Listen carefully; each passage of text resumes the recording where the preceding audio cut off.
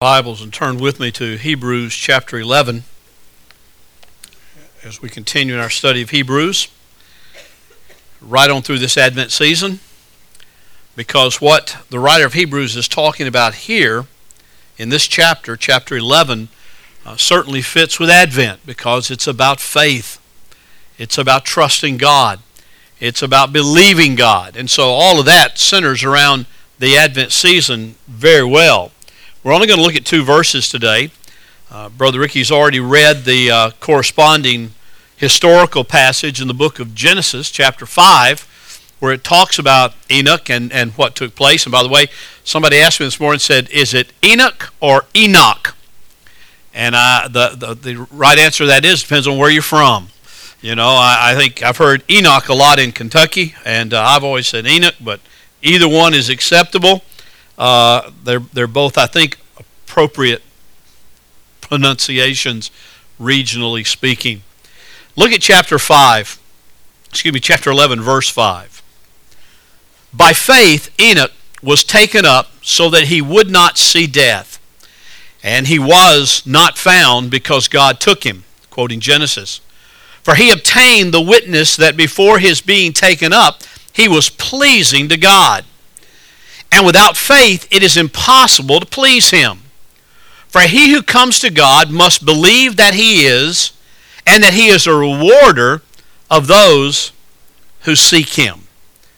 This is the word of God from Hebrews 11, 5 and 6.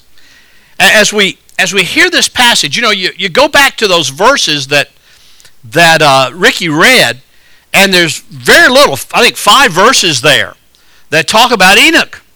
And there's not a great historical narrative there. The most important thing we know about him, other than the fact he was taken and did not have to see death, was that he was Methuselah's father.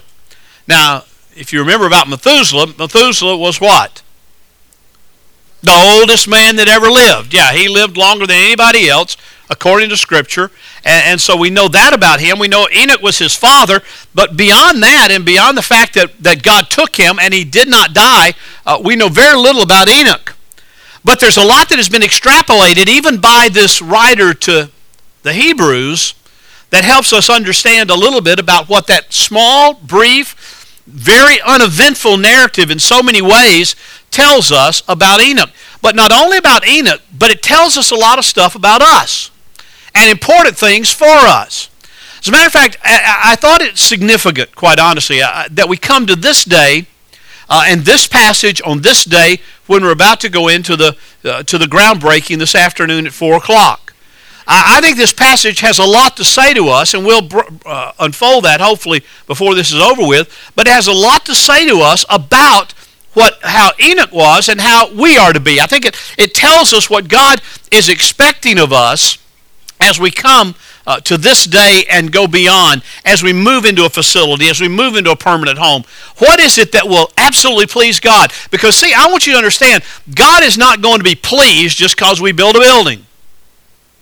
There are buildings everywhere that have been built ostensibly for the purpose of worship, ostensibly for God, if you will. There are buildings built everywhere, some of them much more beautiful, much more ornate, much more stunning than what we'll be building over on Oakleaf Lane. I mean, there have been some buildings that have been built that are tremendous tabernacles, tremendous not coliseums, cathedrals. Thank you. My brain's slipping this morning. Beautiful cathedrals that are just unbelievable. I've been in some of them in Europe, and they are beautiful. And you might stand back and say, boy, God must have been really pleased that building was built. But you go in those buildings now, and there's no life, there's only death. As a matter of fact, some of them, their main purpose today is to serve as tombs for dead priests or dead ministers. They're buried there, and it's not a matter of worship to God at all. It's just a matter of memorial. It's just a matter of monument and not a place of worship. The writer of Hebrews says about Enoch this. He said, Enoch was taken so that he would not see death, and he was not found because God took him. For he obtained the witness that before his being taken up, he was pleasing to God. Now, I don't know about you, but I certainly want my epitaph or my testimony of my life. I really would like for it to be, Bill Haynes was pleasing to God.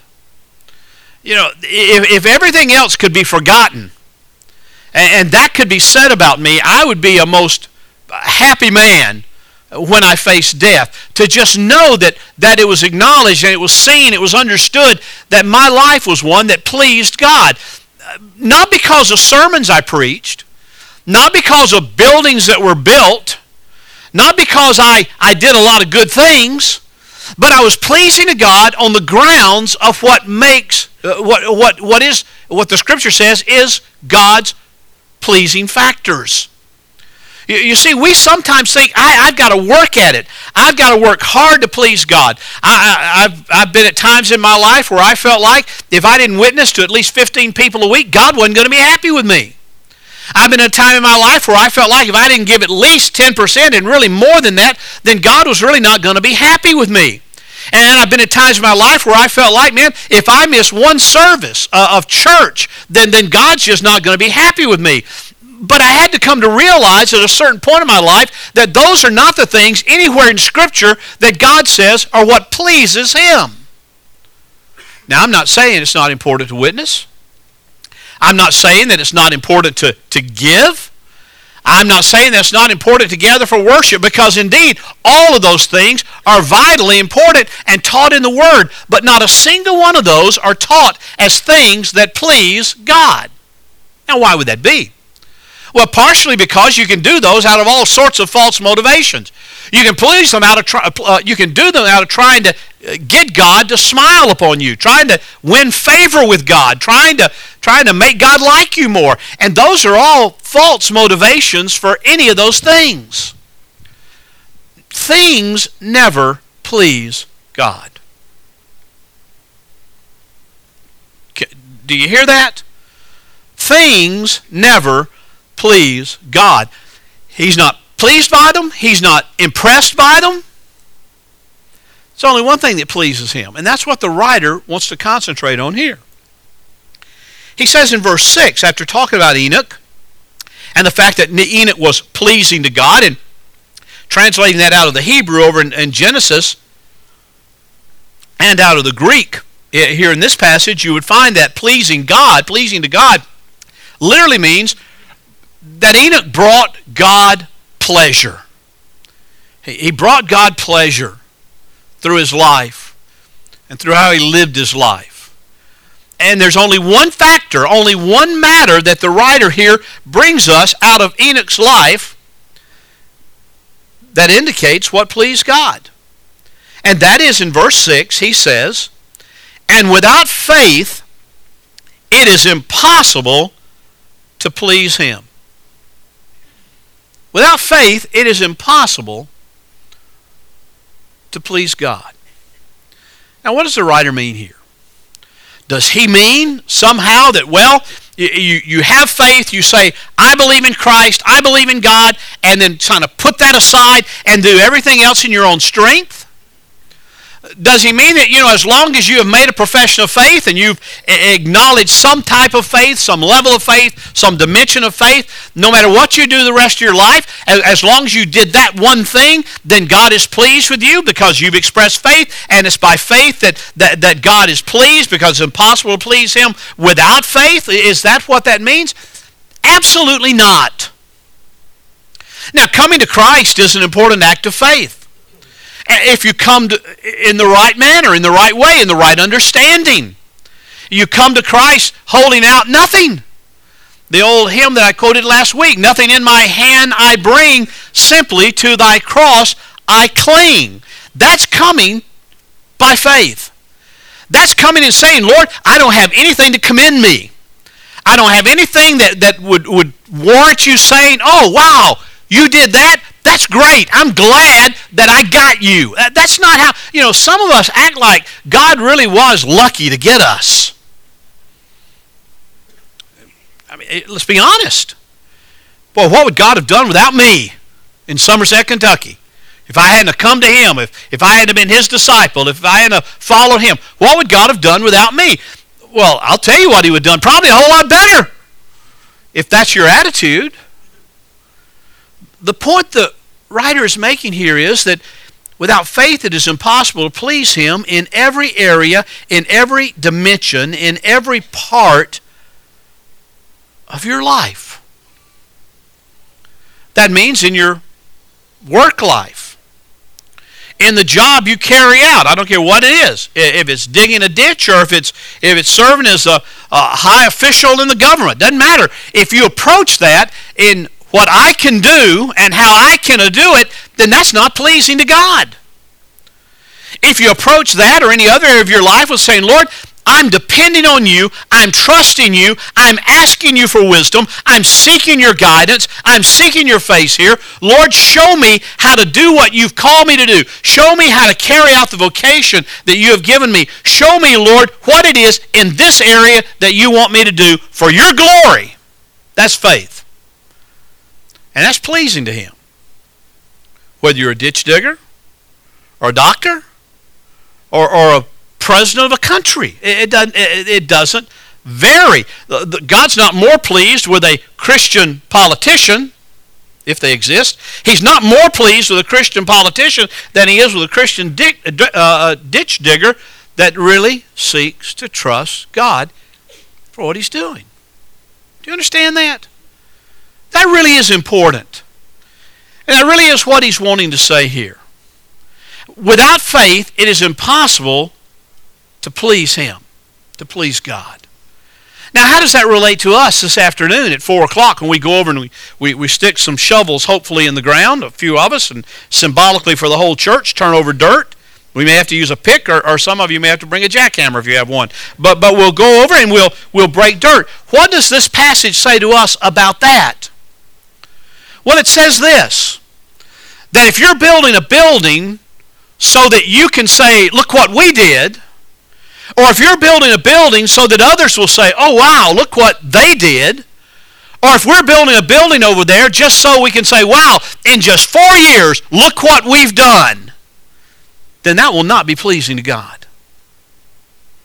There's no reason for that. There's no purpose in that. If we're building a building just so that somehow we can get a little glory and get a little attention, then my friend, we might as well close it down today, because that's not going to be pleasing to God, and that's not going to earn God's favor. We have to do it by faith. Now, I happen to think that we for 4 years have trusted God and we have walked with God, which is what Enoch did, that we have sought God's face and we have sought God's will, not perfectly. I got to tell you, not perfectly. We find ourselves slipping in sometimes to the old traditional molds and traditional ways, and that scares the willies out of me. You know what willies are, don't you? Okay. That scares me to death. Because what happens when we fall into the old traditions is we just put it in autopilot. When we follow the old traditions, we just say, oh, well, that's the way it's always been, that's the way it's always been, that's the way we're going to always do it. Well, I don't think God likes that at all. Because that requires no faith. That requires no trust, not in Him, maybe in yourself, maybe in the tradition, but not in Him. I mean, God is wanting us to be bold in trusting Him, to step out in ways that we never thought possible, that we never thought we would be doing, but all for His glory and all for His purpose. We said when we started this thing 4 years ago, or when He started this thing 4 years ago, that we really wanted to be different. I made the statement on a temporary platform back there where the sound booth is now, and y'all are all out here, or a lot of you were. Some of you weren't. I'm glad you're here now. But I made the statement then. I said, if we're just going to be another traditional Southern Baptist church, then please, let's don't do this. Because there's plenty of those around, and go and be a part of it. I mean, and I really mean that. I mean, if we're just going to be another traditional church that does things by program and by entertainment and by just whatever, seeing what we can do to make it look bigger and better, then I don't want to do that. I don't want to do that. But if we're going to be a faith that follows the example of Enoch, and follows the example of Abel that we looked at last week, Abel showing us what worship is that's pleasing to God, Enoch showing what a walk is that's pleasing to God. If we're going to try to pattern ourselves after Abel and Enoch, then count me in. I want to be on board, man. I want to go. I want to see it happen. But I realize, and I hope you realize, that there's a vast number of people, even in churches, maybe even in grace, that really just want to see us just keep the status quo. Just keep it like it's always been. Just don't rock the boat. I mean, you start trusting God for things, that rocks the boat. You start trusting God for things, that makes people uncomfortable. Generally, it makes preachers uncomfortable. I don't want to be a part of just another traditional, programmatic, and problematic Southern Baptist Church. I don't want to be a Southern Baptist Church. I believe what we're doing in missions. I prayed for Lottie Moon offering earlier. We're going to hear more about that. I want us to give and give sacrificially to that. But I don't want to be a church that just says, oh, well, it's Christmas time, let's give to Lottie Moon. It's Easter time, let's give to Annie Armstrong. It's this time, it's that time. Let's just... No, that's just program. I want us to give out of a heart that says, I believe that this 10,000 or this 20,000 or whatever we give to Lottie Moon, I believe that money is going to go and be used of God to change lives and reach people with the gospel. That's what I want it to be.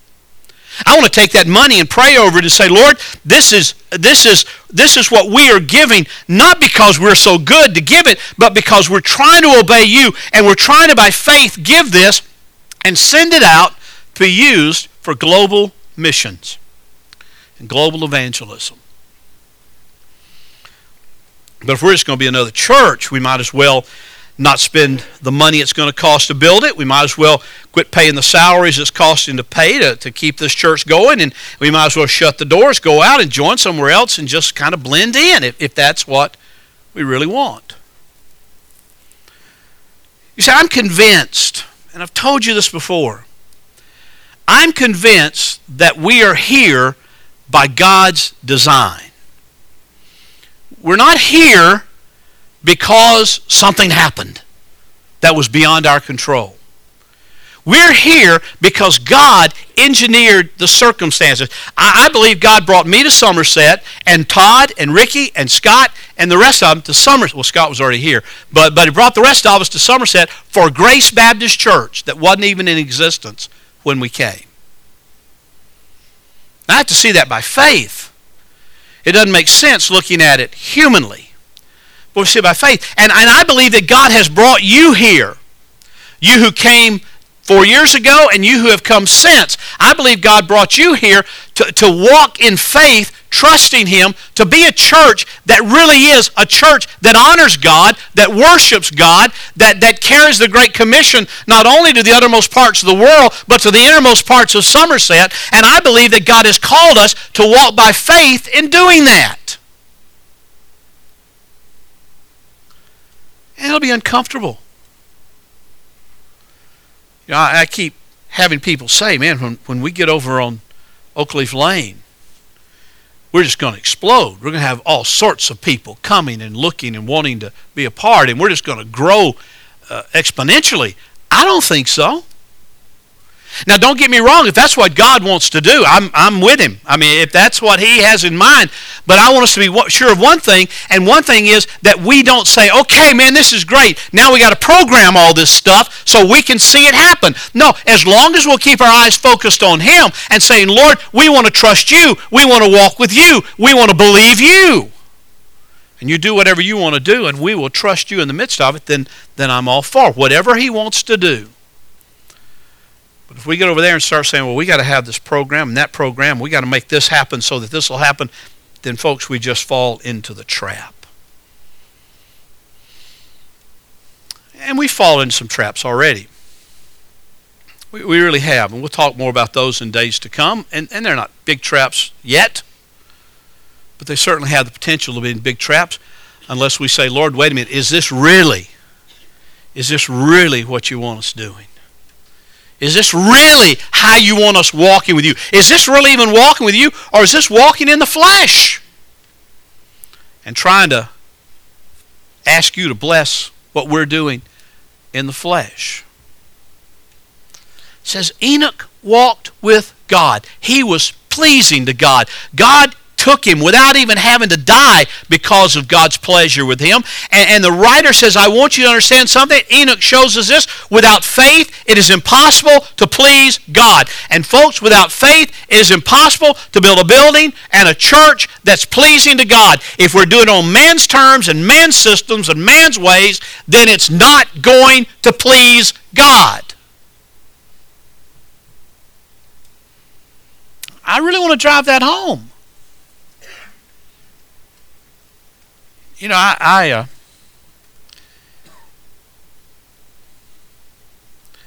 stand in this pulpit week after week, and it could be very easy to stand here in the flesh and say, oh, well, I've done this for 35, 40 years. I can keep doing it for another whatever, and just I've got it down pat now. That would be dishonoring to God. I stand here with fear and trepidation. I stand here every week saying, Lord, help me to speak your word as clearly as I can. Lord, by faith, I want you to speak your word through me. I'm incapable of adequately speaking your word in my own strength, in my own flesh. Lord, I want you to use this time. I come to this worship service by faith, not because I'm strong. I'm very weak, to be honest with you. I'm very weak. I may put up a good front. I may convince you I'm really strong, but I'm really not. I'm really very weak. And you know, I can succumb to traps just like you can and like we can together if our focus and if our hope and if our trust is not in Christ alone.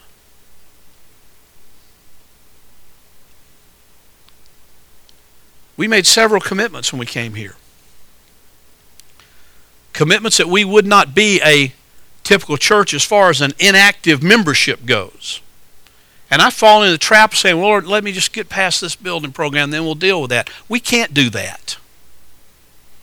I owe my staff an apology, to be honest with you. I guess confession's good for the soul and bad for the reputation, but bear with me a moment. But this past week in staff meeting, I kind of blew off one of my staff members and said, look, we'll worry about that when we get this thing built. Let's get it done. That's crazy. That's not honoring to God. And I'm having to repent of that. I really am.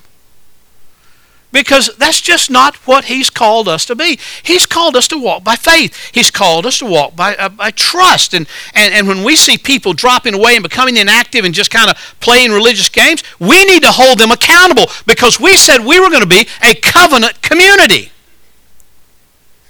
A covenant community. A covenant family. And we were going to live up to that covenant with one another by God's grace. We were going to pray for one another. We were going to encourage one another. We were going to walk with one another. And when necessary, we were going to admonish one another.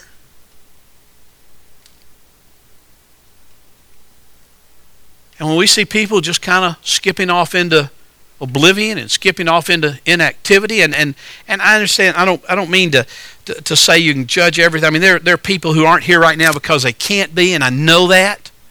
That's not what we're talking about. But I'm talking about people who have consciously decided, I'm not going to go to church anymore. I'm going to go do something else. Or those who have decided, I've got a lifestyle issue here, and I'd rather live this lifestyle in sin than go to worship. Then that has to be dealt with. And by God's grace, we've got to trust Him to help us to deal with it. If we're going to be a church that pleases God. Enoch pleased God. I want my epitaph to be that I pleased God. I want the testimony of Grace Baptist Church in this city to be that there's a church that pleases God, not by program, not by activity, but because we trust Him. And trust Him in the building of this, trust Him in the ministry that it's going to give us, trust Him in what He wants to do. That's what I think is the burning, important thing when it comes to breaking ground this afternoon. If we're just building a building, then for God's sake, let's don't do it.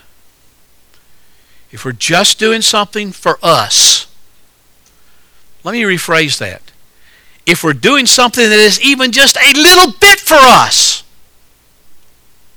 for God's sake, let's don't do it. When the psalmist said in Psalm 115, verse 1, "Not to us, O Lord, not to us, but to your name be all the glory." That is a statement of absolute faith.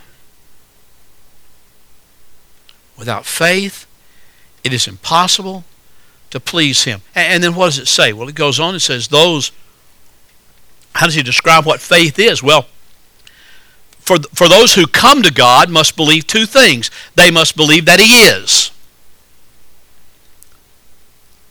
Now that may seem like a obvious statement. Those who come to God must believe that God is. Well, if you come to something, you got to believe it's there, don't you? I mean, that's a gimme. Those who believe, those who trust, those who come to God must believe that God is.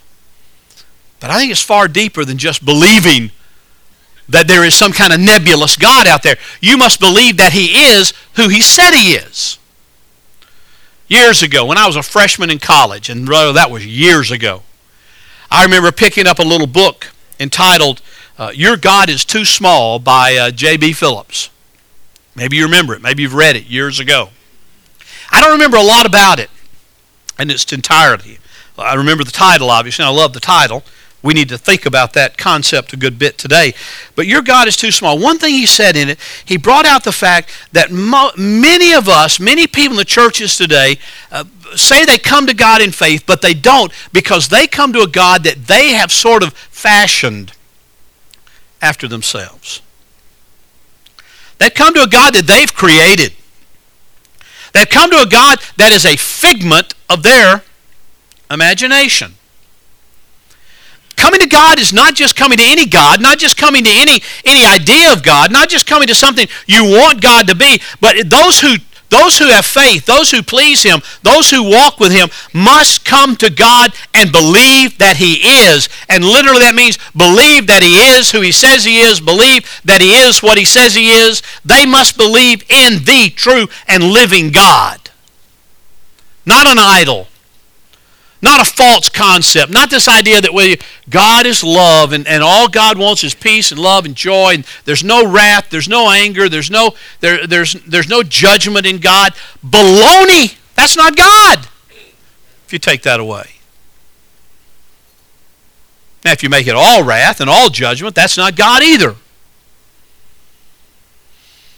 But you must come to Him and believe that He is who He says He is and what He says He is, and that He is a rewarder of those who seek Him. I always find that an interesting statement. He is a rewarder of those who seek Him. Here's why I find that. The Scripture is fairly abundantly clear in Romans and in Isaiah, and Paul makes this clear several places, especially Romans 3, that there is no one who seeks God. No one seeks after Him. I was reading a passage out of The Silver Chair this morning, just kind of in a little quiet time in my study. The Silver Chair by C.S. Lewis. That's one of the Chronicles of Narnia. I think it's the fourth book in the Chronicles of Narnia. And I remember the story of Jill and I forget the guy's name. It's a weird name. But anyway, they were playing on. They'd come back into this area that they thought to be Narnia. It wasn't yet Narnia, but they'd come back. They'd walk through a gate, and here they were in this other world, and they're playing close to the edge of a cliff, and the boy falls off, and Jill almost falls off, but she doesn't, and she turns around after he's fallen off, and there's Aslan the lion, and Aslan looks at her and says, "What are you doing?" He said, "Well, the boy fell off." Said, "Well, why did he fall off?" Said, "Well, he was trying to keep me from falling off." And said, "Well, why were you so close to the edge?" And she said, "Oh, I was showing off." And Aslan said, that's a good answer. It's a good answer. Said, I have blown, the boy is okay. I have blown him to Narnia. I love the imagery. I've blown him. The Spirit of God is the breath of God. He's blown him to Narnia. And you'll meet him there and he's okay. Because I have called you here for a purpose. It says Jill thought in her mind, well, what? The poor lion is confused. He thinks he called us here. And I wonder if I should say anything because I don't want to get in a terrible mess because he thinks we're somebody we're not. And finally she just keeps her mouth shut. And Aslan looks at her and says, girl, speak your mind. And she said, well, I just wanted to clear up something, sir. You know, you said you called us here, but you didn't call us here. We came because we wanted to. And Aslan looked at her and said, if I had not called you, you wouldn't have wanted to.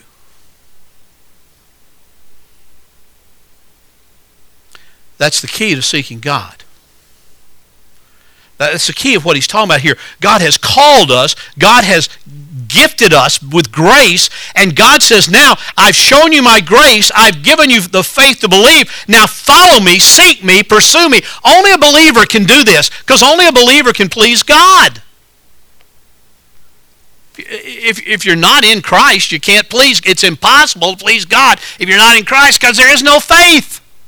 There is no believing Him. There is no trusting Him. And Lewis had it down so clear in that little scene out of the silver chair. You know, you're here. I called you here. That's why you're here. Now pursue me with all your heart. I believe it was, I'm going to get confused here, but I believe it was Tozer that had the statement in one of his books about pursuing God that he said, listen, we must go after God hard. We must go after God hard. It pleases Him when He's given us life and called us to Himself and given us the grace that He's given us. It pleases Him for us to believe Him so much that we go after Him hard. We believe that we need to pursue Him. We believe that He will honor and He will reward those who seek Him, those who pursue Him, those who know Him.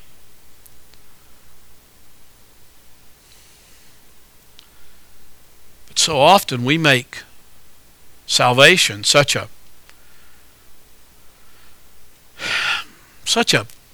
kind of thing.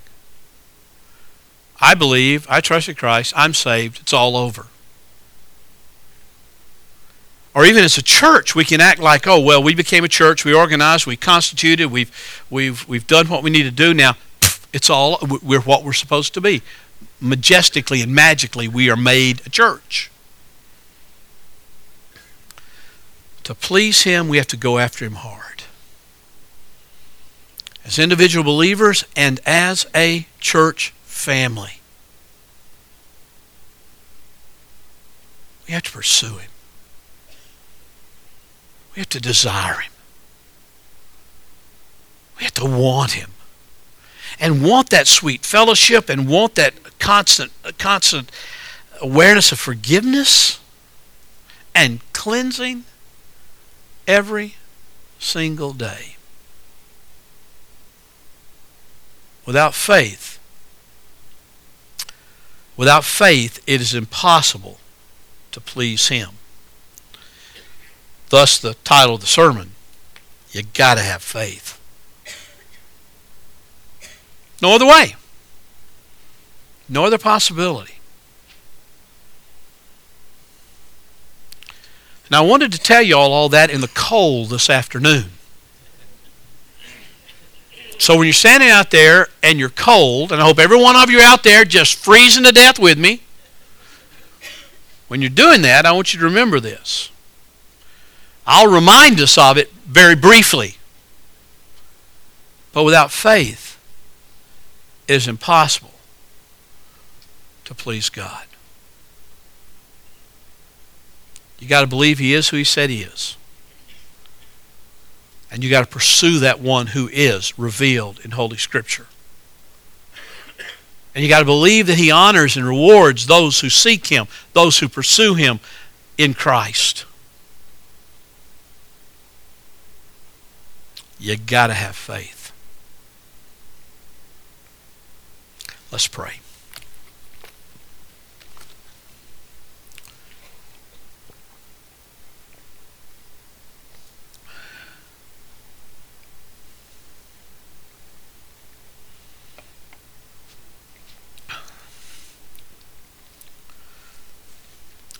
Father, it is so easy to try to do it ourselves. It's so easy to make this an organization rather than an organism. It's so easy to say we can do it. Lord God, I don't want to do it unless you're doing it. Whatever it is. Building a building, preaching a sermon, sharing the gospel, going on mission. I don't want to do it if you're not doing it. If you're not ahead of us on it and we're not following you, I don't want to do it. Because I know it's impossible to please you apart from faith. Lord, make us a faith family that's trusting you and loving one another, that's knowing you and knowing one another, and this bonding together in covenant to go out and change this world. Not by politics and not by the sword, but change this world by the gospel. Father, for this is my prayer in Jesus' name. Amen.